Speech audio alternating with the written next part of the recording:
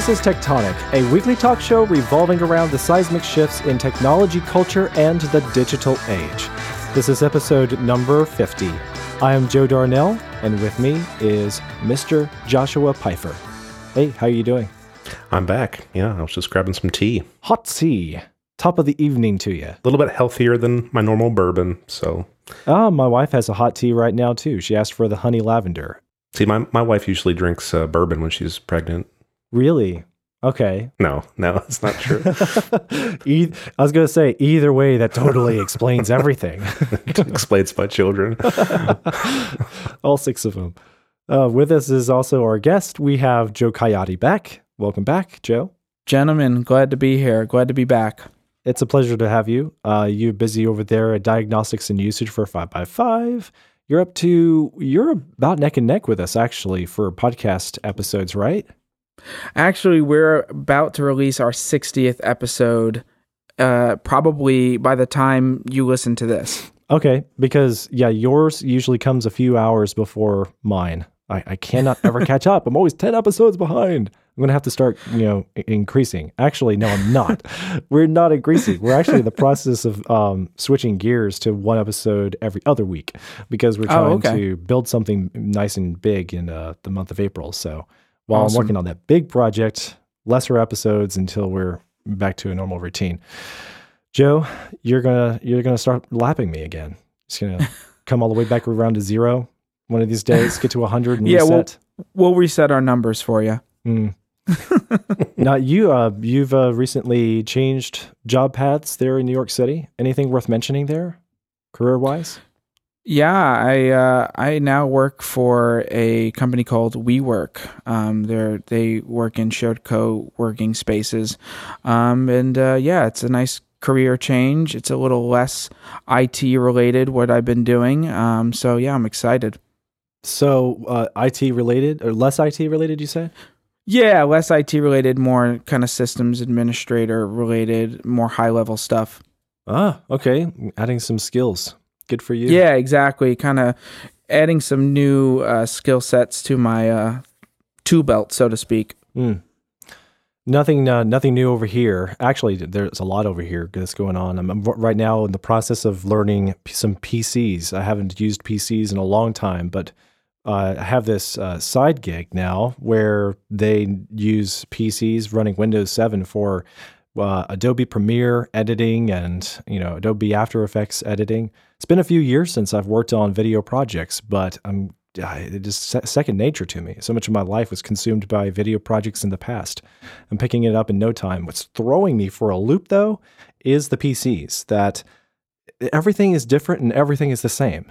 It's another language, but it's also reminiscent of where I left them with Windows 98, but also really not. And it's like some ways it reminds me a little bit more of the Mac setup. I don't know if you notice that kind of thing. I feel like if I had to switch to a PC tomorrow, the biggest thing that would take time for me to get used to is keyboard combinations, because I'm so used to so many Mac keyboard combinations, and I got my command space for Alfred, and I have all of these things kind of second nature and set up that I would feel really lost without those, and it would take me a big adjustment period to get used to those. And then, I don't know any Windows PC that has a trackpad as good as a trackpad on a portable Mac. So that would also be something that would kind of give me some troubles. But I have to give Microsoft some credit. They redeemed themselves from Windows 8 with Windows 10. Apparently it's a lot better. And they tried to bring more of the Windows 7 style back into it. But you know what? It doesn't hurt to learn another system. You were talking about the trackpad. The computers that I'm working on, they have such terrible keyboards and mice. I'm thinking I'll have to invest in some of my own. But they have to have the Windows key to make them authentic. So I'm in the market for a good design-centric keyboard. If anybody listening wants to make a recommendation to me, like, hey, this is a rock-solid PC keyboard, check it out, I'd be glad to check it out because I need some input here. I don't know anything about these tools. Now, Joshua, you're stuck with, what is it, Windows XP or something like that? Back to No, the no, Air no, no, Force? no, no, no, no. We've got Windows 95. We've got Oh, Windows, we have Windows 98. We have Windows XP. And recently I had to install VMware on a Windows 7 machine to install Windows XP to run a specific program. So I've got now nested Windows. Wow. And yes, I do have a machine with Windows 95 for a specific purpose. So yeah, that's the hell that I did. Oh, wow. Well, I don't have anything to complain about then. Yes. No, you don't. Well, tangentially related to this is an interesting video that came out today from a young man, James Rath, on YouTube. He has been making YouTube videos for a little while, and I wanted to mention him because Tim Cook pointed out his video, and it's really good. That I saw after I had reshared it, that Joe, you also shared it. And it's interesting, it's very compelling. I'm really impressed by what he was able to do.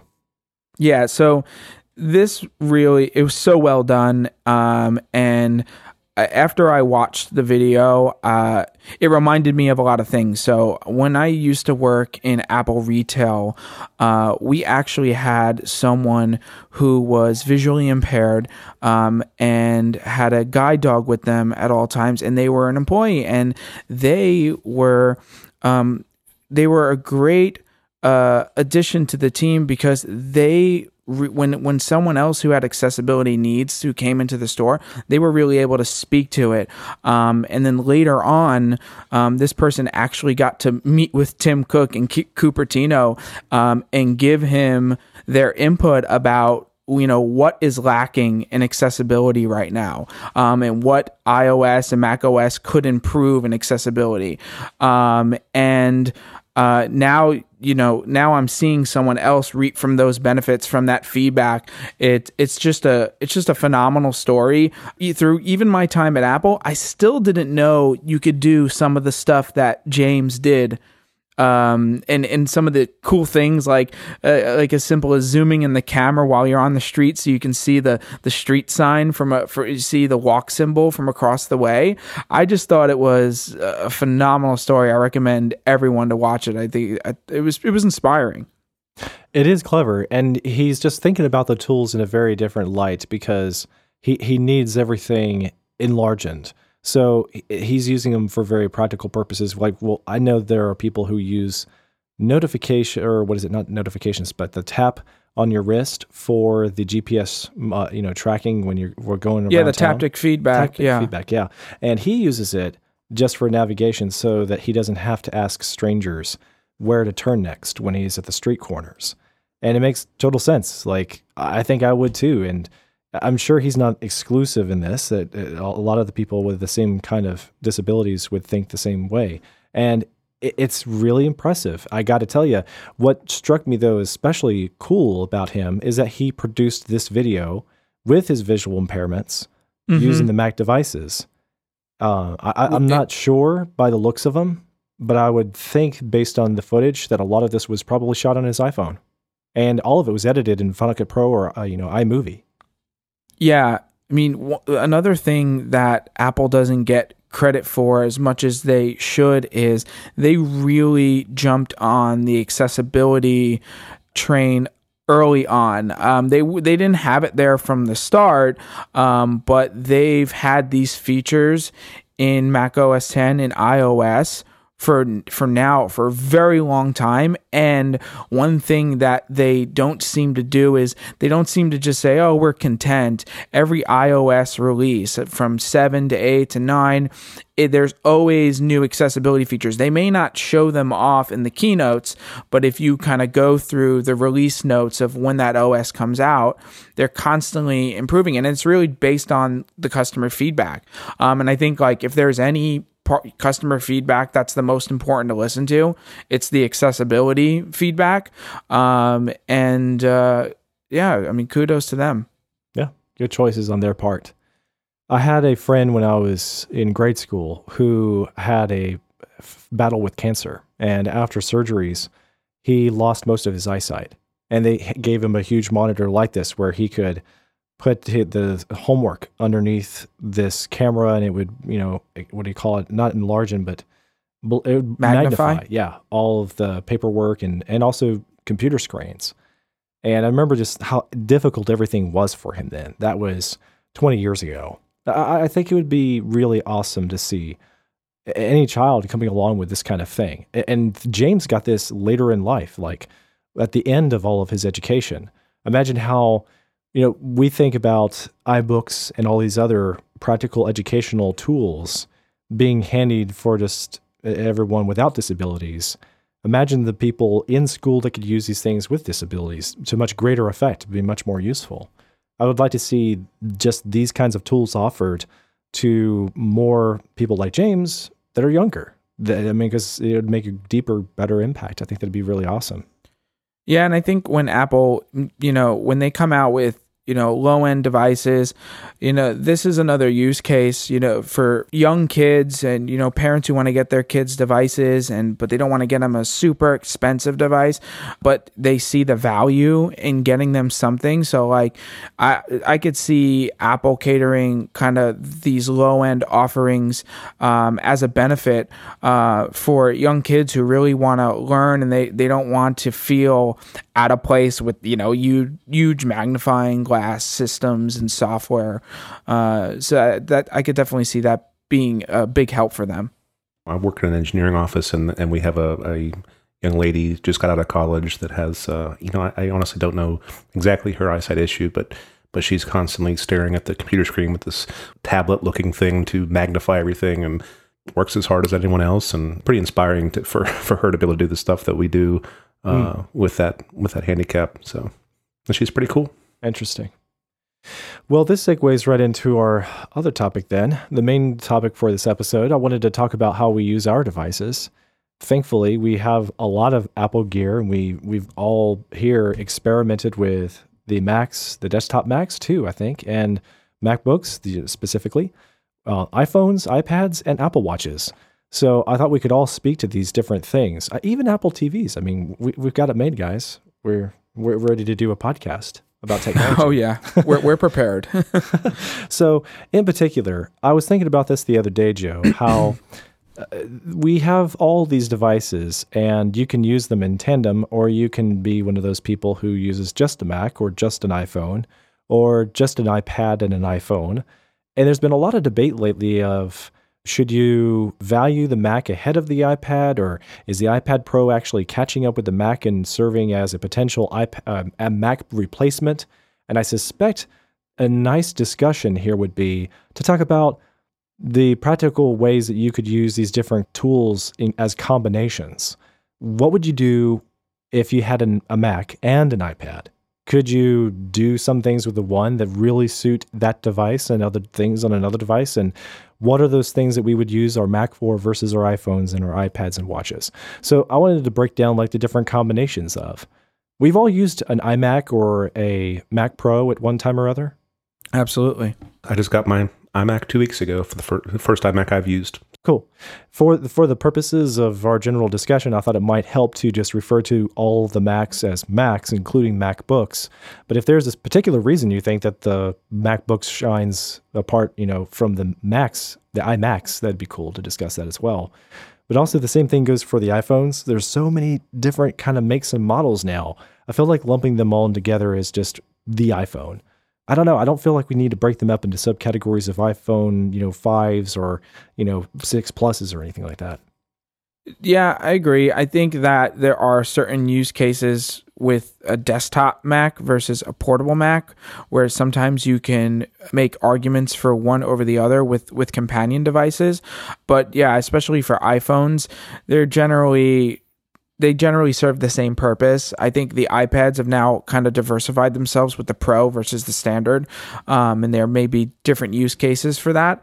But that's the thing, the combination of different Apple products, it's such a great combination, and there's so many different types, but it's interesting to learn what everyone uses their Apple products for, because generally it doesn't really mirror another person's setup and how they use it. Kind of my feelings and setup with my Apple products have changed over time. I used to be really heavy on the iPad, and now I'm not as heavy on the iPad. Okay, well then let's just start there. Why were you using the iPad to begin with?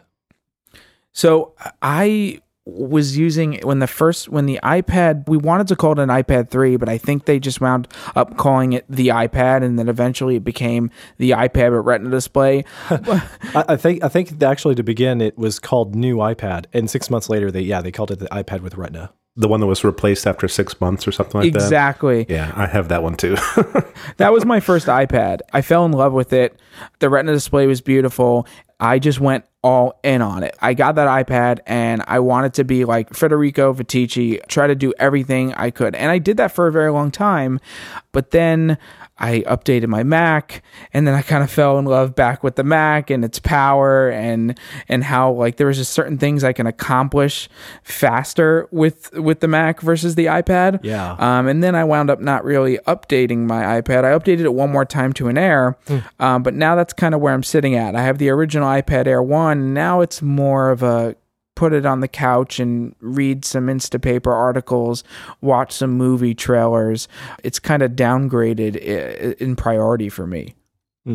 And how about you, Joshua? You actually just bought some more iPads, and you also have the iMac, and you also got other Macs. But yeah, I kind of went crazy this year with Apple. I mean, I don't even want to count how many dollars I spent. I guess mainly last year. But yeah, I had the 3rd gen iPad too, and I don't know. I never really got a lot of work done with it. It was definitely the sit down on the couch at the end of the day, read the Instapaper or just peruse social media, that sort of thing. And I guess I slowly used it less and less. And then the kids kind of took it over, and then it got cracked. And now there's literally a piece of duct tape holding it together. So now that's the little kids iPad. And I've mentioned on the show, I don't want to repeat, the older ones bought their own. And I went ahead and got an Air 2 for my wife and an iPad Pro for myself. So I'm still, trying to feel it out to see, what I'm going to use it for. It's a big iPad, but it was quite the upgrade from the iPad 3. So I'm definitely enjoying it, but I agree. The Mac, I'm just too old. You can just get stuff done on it so quickly. So I'm wanting to keep my head in the game and look forward to the future, and iOS is definitely that. And so I want to continue to persevere and learn all of the new apps and keep up to date and that sort of thing, so I don't become a curmudgeon. What I like about the iPad the most has been the reading experience, and I think that's where it still shines today. Next to that, like second to that, would be the mobile gaming experience, because you have all that extra screen real estate. A gesture across the screen takes a different amount of movement from your hands and fingers. It's just a little bit more interactive in a fun way, whereas the iPhone, though it totally works, it's got to be more on the go, and it's usually a shorter spell that I will play a game on an iPhone. I've got pretty good eyesight, but when I use it on the iPhone, when a game has rich graphics and all, it's all so scaled down that you can't appreciate as much of the detail. I remember a few years ago, I pulled up a couple of the multiplayer games, like the first-person shooter type games on the iPad, and I was playing them. And after a while, if you're directing your character one way with one thumb and you're using the other one to shoot different kinds of weapons and switch out from bows and arrows and who knows what, it can get kind of fatiguing. And so I just eventually put the iPads down and got back to my Nintendo. Mm-hmm. But it's still, I think, a more enjoyable gaming experience. But these days, it's mostly the gaming experience for my kids. So it's nice if I have to, have them around supper time. I want them to get away from the basement, where they would like to go play, or they're going outside. For whatever reason, it's a nice escape. It's nice to give them the iPad and they can play away. And we can, observe some Pac-Man and Tetris and oldies even on the iPad these days, which is pretty fun together. And like I said earlier, like you mentioned, Joe, it's nice to read on the iPad. I don't do it as often as I might or I would like. If I'm actually going to sit down and read a book, I would prefer to use something like a Kindle or an iPad, because I can use highlights and notes and bookmarks out the wazoo. It's so easy. I don't have to think about, where's my highlighter pen? Where's my bookmarks? I'd only read a book maybe like once every 2 or 3 months. And so I never keep track of those kinds of things. I don't want a junk drawer for all of our pens in the house. So I prefer the fact that in iBooks and in the Kindle apps, you never have to keep track of those kinds of tools. You just want to highlight something or you want to copy and paste something. It's pretty easy to do it now. It is readable enough that it's comparable enough to a physical book's page that I'm really not missing anything from the tangible feel of a physical book. And the main reason for that is, yeah, a paper book feels nicer to the touch, but there are plenty of times when I don't want the lights in the room to be so bright that I can read a page comfortably with the lights all on in the room. And so I like a backlit display so that I can walk anywhere in my house, and when the lights are off, I don't need to turn them on just to continue reading. So when I am deep within my Instapaper queue, I can walk from my basement office up to the kitchen to get a glass of water without turning the light switches on everywhere and turning them off as I go along, and keep reading. It's pretty comfortable for the little things like that, the little touches that just make it a bit more practical for the reading environment. All right, so let's take a break now to thank this week's episode's sponsor. This episode has a sponsor for a change of pace for our show. It is brought to you by the Focus app, the simplest way for anyone to write a task list, check it off, and focus better using the Pomodoro technique all at the same time. We interviewed Jan a few weeks ago, the developer behind the app, and he and I got into a great discussion. I've been using the app, I paid for the app, and I just think it's fantastic. And now I've been using it on the Mac as well, and I couldn't be happier with it. So I'm really thrilled that Jan is supporting us. Start refining your productivity by visiting focusapp.io. Focus App has one of the most user-friendly interfaces I've ever used, which makes it possible to plan, sync, and track my way through timed sessions of focused work and short breaks that remind me to get up from my desk and refresh myself. This helps me stay alert throughout the day without unhealthy dependencies on caffeine. And if it's worth doing well, which Focus App's implementation of the Pomodoro timer facilitates. The Pomodoro techniques solve many issues for me, like my need to stay alert for long spells of concentrated work and my effort to stay physically fit even with a desk job. The 5-minute breaks are a good time for me to do a few push-ups and go get a glass of water. And because Focus App has support for notifications and sync across Mac, iOS, and watchOS, I can start focus time of work with my mouse, extend a timed session when I want to stay focused longer from my wrist, or take that break and extend it with a tap on my phone. Focus App is as flexible as it is systematic. It takes the learning curve out of the complicated productivity methodologies that you find from so many other tools. It just leaves you with this streamlined tool that's beautifully designed. And if that wasn't enough reason to check out the Focus App, it sports a notification center widget and an Apple Watch complication. It's even available on your Mac's menu bar, or you can turn that feature off. So if you're looking at the app, you can start and stop timed work sessions and breaks like the minimalists do. You don't have to rely on the Mac app, though, for all the full feature set. Now, if you just use the Mac version, though, you'll have the other bonus features like hotkeys and the dark mode, if you're like Batman and you like to have all of your gear colored in shades of really dark gray. And if you want to know what you got done today, you can view a list of all your completed tasks and have the peace of mind that you want, all from within the tool. This productivity tool is indeed keeping you on track. Focus App starts at just $6.99 for the iOS version, so download it today to show your support for Tectonic. My thanks to the Focus App developers for supporting this show and keeping our mics on. Awesome. So then I think Apple did a really good job at the beginning of just explaining why the Mac and the iPad are not really competing for each other's same space.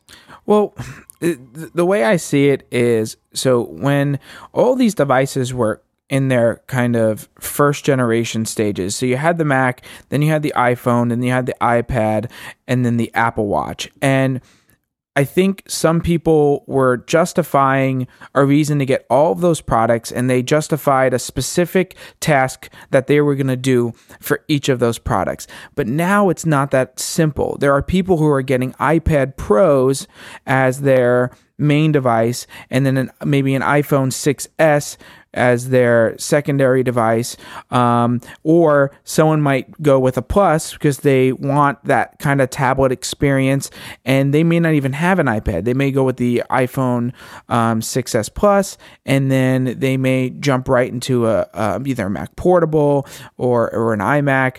And I think that it's definitely harder to really say what's an ideal combination, because Apple has really made a market of products where you can really customize what you want to your liking. I mean, of course, like something like with an Apple Watch, the functionality is the same, but the style and the look, they've given you a really good amount of options. But I think that's what's fascinated about, to me, over time, is Apple hasn't really pigeonholed you in a particular category to accomplish a particular task. They're just saying, here are all these devices, and we want you to be comfortable with the ones that you think will get the job done. Yep, I agree. There's so much overlap, which is why I struggled for so long to upgrade anything, and then I went on a binge in the last year and just got everything. So I don't know if that was their strategy to make everything so good you just need it all. I don't know. That's kind of where I'm at. But I hopefully won't have to upgrade for a few more years, and then the same thing will repeat around 2018. So then, where do y'all feel the iPhone fits into all this beside the iPad? Or not related to the iPad, like so many people have gone with not having a tablet at all, just staying with a iPhone. The iPhone is the indispensable widget in the cog, or the cog in the wheel. I don't know. It's a bad analogy, but that is the indispensable thing. That's the thing that's always on me from post shower to bedtime. The watch. I forgot the watch today. Didn't think anything of it. Obviously, I'm not sitting down on my iMac all the time, and I'm not even sure where my iPad is right now, but my phone is right there. It's kind of one of those things. So I think the iPhone is the pinnacle device at this point. It can do nearly everything. Yeah, I agree. I think the iPhone is kind of your constant. And I think one thing that people are still trying to figure out is how necessary the Apple Watch is as a companion to the iPhone. And it's interesting because, like, before I had an Apple Watch, it was tough for me to give anyone advice in saying, should I buy one? But now that I have one, I feel like it's indispensable for notifications. I spoke about this on my podcast. I was running the public beta, and one of the builds of the public beta broke Apple Watch compatibility. So no notifications were coming to my watch, and they all of a sudden came back to my phone. And I was like, I haven't had my phone buzz in my pocket in months. And it was so jarring. And I was like, oh, I don't like this. Like, I don't like this experience one bit. So now when people ask me, should I buy an Apple Watch? I tell them, listen, this is the benefits for me. But for someone who's never had an Apple Watch, they may not see the value. Maybe that's why the Apple Watch isn't selling probably as well as Apple would like it to. And I think it's still very young as a product, and it's got it's just got a lot more generations to go to really kind of solidify its place in the lineup. But yeah, I mean the iPhone is going to be, for many people, their constant Apple product. What I think about the iPhone is that it is, like you were saying, Joshua, the device you always have on your person, even when you forget your watch. I haven't done that yet. I've had the Apple Watch now on just about every day. The only day I didn't have it on since I got it last May was this one time when the battery died. And I realized that would look pretty dumb to raise your wrist to a black screen and stare at it for 2 seconds thinking, what the heck is going on? Oh, right, it's dead. Until I took it off that day. And then, like you, Joe, it felt really frustrating not to have the notifications on the watch that day and to keep pulling my phone out of the pocket. That's why I felt that the expense of the watch was justifiable, because of the notifications alone. I think a lot of people had a high expectation that the watch could run faster because the demos in the stores do. If you look at the Apple Watch on display and you try to, toy with messages, emails, the activity trackers and the like, you can get those apps on the demo models to run really fast. And I'm not exactly sure why this is. I guess it has to do with what kinds of information they include on the demo models, that they run really fast. App switching is quick. Loading is quick. And I think that that's the expectation we all had. And I certainly thought, well, even if it doesn't run this fast on day one, I was sold on the pitch that it has the core benefits of getting all of the notifications off of your pocket watch and onto your wristwatch. And then second to that, with the healthy activity tracker, I need that reminder and the little incentive of reminders and little, rewards or awards, as corny as they may be, but they come straight from Johnny Ive. So that makes me feel pretty special to know I got up 12 times today from my desk in an hour. Yay! That's pretty fun. And so the watch to me is just, I'm going to have a watch anyway. I mean, think about it. If you are questioning whether or not you need the Apple Watch, ask yourself, do I need a watch, like a dumb watch? Do you need a dumb watch? And if you're one of the people that is convinced, yes, I do want to have the time with the flick of a wrist, then now ask yourself, do you want to have a dumb watch that just tells you the date and the time, or would you like that thing on your wrist to have a few more features? If you just want it to have 2 or 3 other features, then you have to go with a smartwatch. Very true. And I don't mind if you buy an Android watch, do it. But you can do some other things on your wrist. And it's great because you get less distractions on the phone. So I think it's indispensable at this point. I don't know that I would run out and buy Apple Watch 2, but I really do appreciate what Apple set forth here, that it is taking care of notifications, activity tracking, and it does tell the time. So the first 2 things I mentioned are actually bonuses.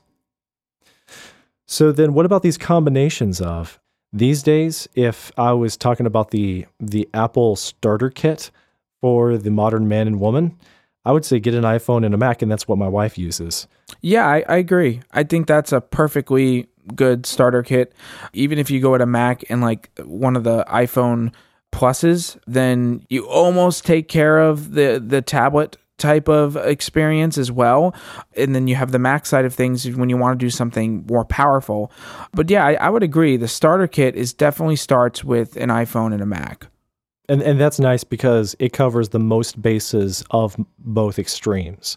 Whereas the iPad and the watch feel more like extras, so to speak. They just kind of do. Like, they're not as essential. We're only going to look at a wrist a couple of times a day, and we may only get to the tablet a couple of times a day, if at that.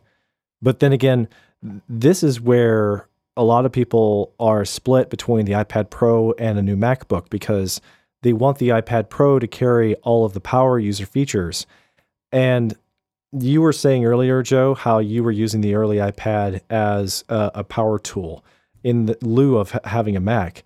I think that you did that because you really wanted it to. I was using an external keyboard from the very first generation iPad, and I really wanted it to work that way as my personal computer. I think that's very true.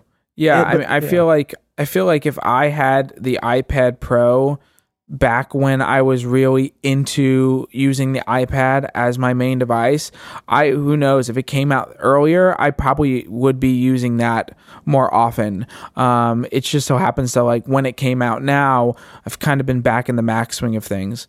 And the thing about Macs that's really nice is the intensive work. Like having a real physical keyboard, no questions asked all the time. Having a mouse makes a world of difference sometimes. And then also having the Pro applications where you have, I don't know, like a more familiar interface. I imagine you could do most anything you want to in Safari or Chrome on the iPad that you could do on a Mac. But it hasn't felt native to me just yet. Like, where are my bookmarks? Oh yeah, I have to tap on this thing. It introduces a drop down, and here are my bookmarks. Oh, and yeah, there is my reading list. Like, I don't know. It doesn't feel as ingrained in my memory yet as using the exact same features on a Mac. So just like app switching on the Mac, using Command Spacebar, type in an app name, and you've launched the app.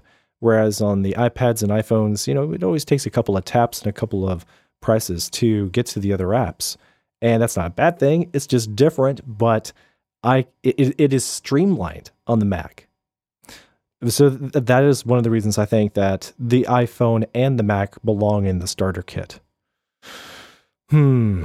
So what about the people, though, that use something like a Mac, an iPhone, and an iPad, or a Mac, an iPhone, and a watch?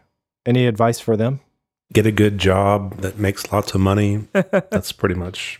I think it's almost a matter of, at that point, which one is going to give you more value? Are you someone who gets a lot of notifications? Are you someone on the go who really needs to be able to just take a look at their next calendar appointment at a glance?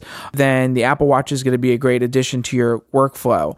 But if you're not that type of person, if your iPhone is not really used in that way, if you're really the type of person that's just checking social media, making phone calls and text messaging, then you may see more value is getting the iPad for your kind of third device, because that's going to give you a better kind of at-home experience when you're on the couch and you don't want to either go to your desk to the iMac or open your portable laptop. It's just really quick. You can go and you can almost, like you said, almost do anything that on a Mac, but it's just in a nicer experience for lounging. So that's a tough one to give advice for. It really, I would say, depends on the person at that point. I think if you do a lot of traveling, you wind up with a MacBook, and then if you want to do anything, if you had an iPad and a MacBook to choose between, I think I would, if it were me, I'd wind up on the MacBook. But then if I had an iMac, and if I could work out my schedule, my life around when I'm at the iMac, I use it for the things I have to have a Mac for. And then I had an iPad, any model. I'd be happy to use any model as practically my personal computer, whether it's in my living room or at the coffee shop or while traveling. That I think I could handle that. So if I had to make a choice between the Mac, iPhone, and watch, or the Mac, iPhone, and iPad, I'd honestly be kind of torn between the two, because I can respect an iPad as your primary personal computer. Can't imagine using it for my work, though. So I would probably wind up with a Mac, iPhone, and watch if I had to make a choice between these two combinations. Yeah, I think I would make the same choice as well. Okay, well then what about the fruitcakes out there that have Macs, iPhones, iPads, and watches? Yeah. So it's funny. I do currently have a Mac, an iPad, an iPhone, and a watch. So I guess you can call me a fruitcake. We fell far from the apple tree. The thing is like things are more important to keep up to date. So like my iPhone is the latest iPhone. My iPad, like I told you, is a couple generations behind. It's the original Air. And then I got the first gen Apple Watch. And I think it is, when you have more devices, it is harder to really balance out what you're going to use each device for. You almost come to a crossroad where you're like, do I have too many devices? And that's when you start to wonder just how geeky you actually are. And if it's worth it. And I think I'm going to I think I'm going to be at this stage for a while, because my iPad, I still don't really plan to update. I think I'm still going to keep this original Air, because I don't use it as much to the point where I have to upgrade it. So like right now, my day-to-day is mostly the Mac, iPhone, and the Apple Watch. And sometimes I use the iPad Air. But I definitely think for, the person who, I think the traveler is really the best use case for having that, especially with this many Apple devices. Definitely the traveler, the person who's mostly in one location all day, they may not get the value from each device. It's not a bad thing to have. If you can have these devices, by all means, but what are you gonna take away from each device? And that's where, in this level of Apple product ownership, you kind of ask those questions. I could also see having these 4 devices, the Mac, the iPhone, iPad, and watch, if you share an iPad or Mac with a spouse or with a child in the family. So maybe you want to use your iPad, but that's at the very moment that your 7-year-old daughter's like, Daddy, can I really use the iPad? I really want to use the iPad. And so you're like, oh, what are you going to use it for? And she's like, well, I need to use it to take pictures for my science project. And you're like, well, I'm not going to hand you my iPhone. Good thing the iPad's in a case. Here you go, honey. And then you can go back to your MacBook and continue reading or doing whatever you do there. And she's got the iPad for a while. She's preoccupied. It's a win-win. And I don't know about giving kids that are younger, 4 years old or whatever, a device outright as their own. But if you're going to share a device with them, to each parent his own personal choices about what is sane and safe for the child to use and not destroy, I don't feel comfortable letting children use my iPhones anymore. So they do use my iPad a lot, and I'm like, okay, you are staying on the couch, and that is where you're going to stay. That is where the iPad is going to stay, and everybody will be fine. So I can see that be another example of why you would use these 4 devices is when you are sharing them with other members of the family. Going back to you, Joshua, you use the watch, the iPad, the iPhone on a regular basis. Are you seeing any sort of toss-up between your Mac and your iPad in the mix? I'm really not at my Mac that much, basically to record, and I don't know, I'm just so busy with other things. I've not used my Mac a whole lot. I'm not sure why I bought this giant Mac, except it's just so beautiful. And it's tempting to use it in the family room as a second television monitor. Yeah, I mean, my life is just in such flux right now. I've got so many different things going on. It's not like I'm doing one thing. If I was set in a specific routine and job, maybe I could give a better answer. But things are just really changing fast right now. So the other thing I noticed about having this combination, Joe, is that there's so many things to keep track of for charging, and you have to have so many cords. You almost try to say to yourself, like, what do I actually got to bring with me on this trip? Like, do I have to bring each device? Because you want to cut down on keeping track of dongles and chargers and things that plug into walls. And then you have the portable batteries. So that can kind of become a bit of a mess when you have this many devices, especially if, now the watch brings a whole nother, you can get away with maybe bringing one lightning cable and alternating, the charging between your iPhone and your iPad. But the watch brings a whole nother charger. And say you have the new MacBook with the USB-C charger, that's a whole nother thing. So yeah, that could be a bit of a problem for some. I know this is a pie in the sky idea, but I wish that the USB-C cord could be used for the iPhone and the iPad as well, just to have one for all devices. It doesn't seem like that's the direction anyone is going right now. But I do agree with you. Carrying one lightning cable, one watch cable, and one Mac cable per trip. And the problem there is you're asking for 3 ports.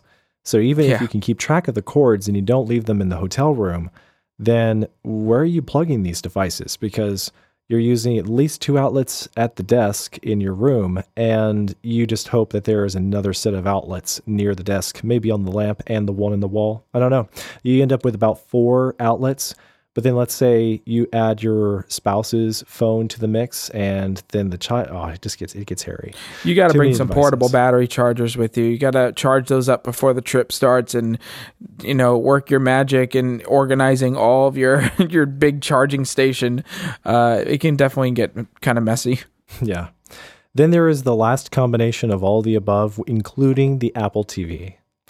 And I think that the Apple TV is such a unique standalone product that I can see, like the iPods of old, that a lot of people would just use the Apple TV and not feel any special reason to pick up other Apple devices. And it also works the other way. If you have other Apple devices, you appreciate the brand awareness and consistency across all these devices. If you like the Apple experience on your iPhone, you should like it on the TV. It's funny. The Apple TV I would categorize it as a gateway device. So like back when it was the iPod, and once you got your first iPod, most people, that was their first Apple product. And then it became the iPhone. You know, I remember when the iPhone first became free on contract, the older iPhones. My parents got one, and then that got them into the rabbit hole of Apple. And now some people are getting Apple TVs as their first Apple products. I think you made a good point. These products are so consistent in design and user experience that when you jump to another one, it's not that hard to pick up where you left off. And you do have to give Apple credit for that. That's a really good on them for keeping things as consistent as possible. But with the Apple TV, it does have a lot of competitors, especially if it's just for a streaming device. Say you have nothing to AirPlay to it, you really are in a competitive market for streaming. You got the Fire TV Stick, the Fire TV, the Roku, the Chromecast. I mean, the list goes on and on. But Apple does try to give you the nicest experience out of all of them, definitely UI-wise. And this is the lineup I have today because I just got a Mac and I've had iPhones since the 4S. I've had iPads since the first gen. I've had Macs since 1993. Nice. Yeah, I'm proud of that detail. Now, the Apple TV, I came late to the party, and right now I'm reserved about the current generation, so I'm not making an upgrade there. And I'm satisfied with what we have between Blu-ray players, Apple TVs, and the Fire Sticks, but I see there is so much room for improvements there. And I believe that the pundits are right online. In general, the problem we have here that Apple is facing is that they cannot get the content distributors and producers to let them do exactly what they would like. And all the different device makers are having that problem. So Amazon's in the same pickle with the Fire TV. So yeah, the content deals are really stunting the Apple TV's growth. I know you are like many others who haven't upgraded from the third gen. And to be honest, I can't even make such a big argument for you to upgrade. Because if there are any crossover listeners who listen to Diagnostics and Usage, me and Cody have run into so many problems on the Apple TV. They're just these bugs that occur. You'd expect them to be on a beta. Yeah, exactly. And they happen at the worst times. And then Apple TV was released with unfinished stuff. Like they still don't have a nice remote app out for it. And they didn't have a Bluetooth keyboard support for it and all this stuff. And it's been really frustrating for whoever got a fourth gen on day one. And it's also doubly frustrating because we had to wait so long for Apple to upgrade the third gen. You would think that they would have really thought it through and they would have crafted this perfect streaming device, but it's just not the case. Yeah, I agree. I got one pretty much day one, I think. I can't remember.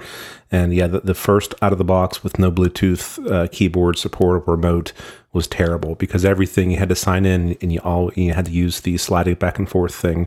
That was terrible. The lack of music, Siri integration, terrible. No podcast app. Siri in general, you think you want to play this song or play this TV show.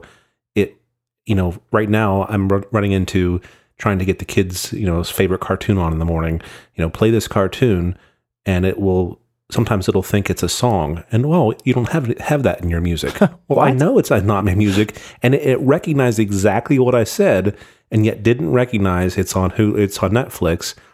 But so I'll say play this particular cartoon on Netflix, and then it won't know what to do. Then I'll say play this cartoon in Netflix, I can't remember, and that works. And I can't remember if it's in or on, but it specifically works with one and doesn't work with the other. So yeah, there's some issues with the Apple TV. I'll leave you with one more thing on the Apple TV that shocked me, as I was also trying Siri dictation, and I was asking for it to play a movie, and instead of one of the words in the movie's name, it actually thought I was using the F curse at it, and it was displaying the curse word on the television, and I'm like, first of all, I didn't say, it didn't really sound, I forget the exact name of the movie or television show I was looking, but it didn't really rhyme with was it Uncle Buck? I don't know. It wasn't even that close. Meet the Fockers. Yeah, exactly. And I'm like, oh my goodness, I can't believe it would think that I would be cursing at it. And like, what if the kids were in the room? They're at the age of reading. I mean, it's like, wow, Siri, you really assume some bad stuff of me. I'm a little offended. Well, maybe it knows what you're watching. So I don't know. If it's Siri intelligence. Yeah, who knows? Well, in conclusion, the basis for having the 5 devices for me is twofold. It has to do with what I want to get done and where I'm at the time. In general, I want to work on my Mac because I feel the most productive there. I can get some of the productivity done elsewhere when I'm away from the desk. So I'll pull open my to-do lists or my schedule on my iPhone and iPad as need be. But on the Mac, when it's convenient, I'm far more likely to use those tools. The same goes for any kind of audio and video and graphics editing that I want to do. There are so many interesting, clever things that are being done on the iPhones and iPads now. Hey, you can edit an iMovie on these devices, and all the more power to you. But if you're really knowledgeable about the comparable apps on the Mac, you'll get a lot more done in a lot less time with a Mac. Even if you're stuck with something like the 12-inch MacBook, it's going to give you more bang for your buck than the iPhone will when it comes to video content editing or audio editing. And there is there is a new app that people are using to edit podcasts on the iPad, and I believe in that cause. I think that there will come a day when the convenience factor on these tablet devices is going to be on par with the Mac, but we just aren't there yet. So it boils down to convenience of where I am at. I want to be at the desk on my Mac. I want to be on the go on my phone if I'm walking or standing. If I am seated away from my desk, say in a lounge chair, in a lobby, or anywhere else, I want to be on my iPad. And then if it boils down to I only have seconds to spare, I'm on the watch. And then if I'm watching real content like movie content or documentaries, I want to be on my Apple TV.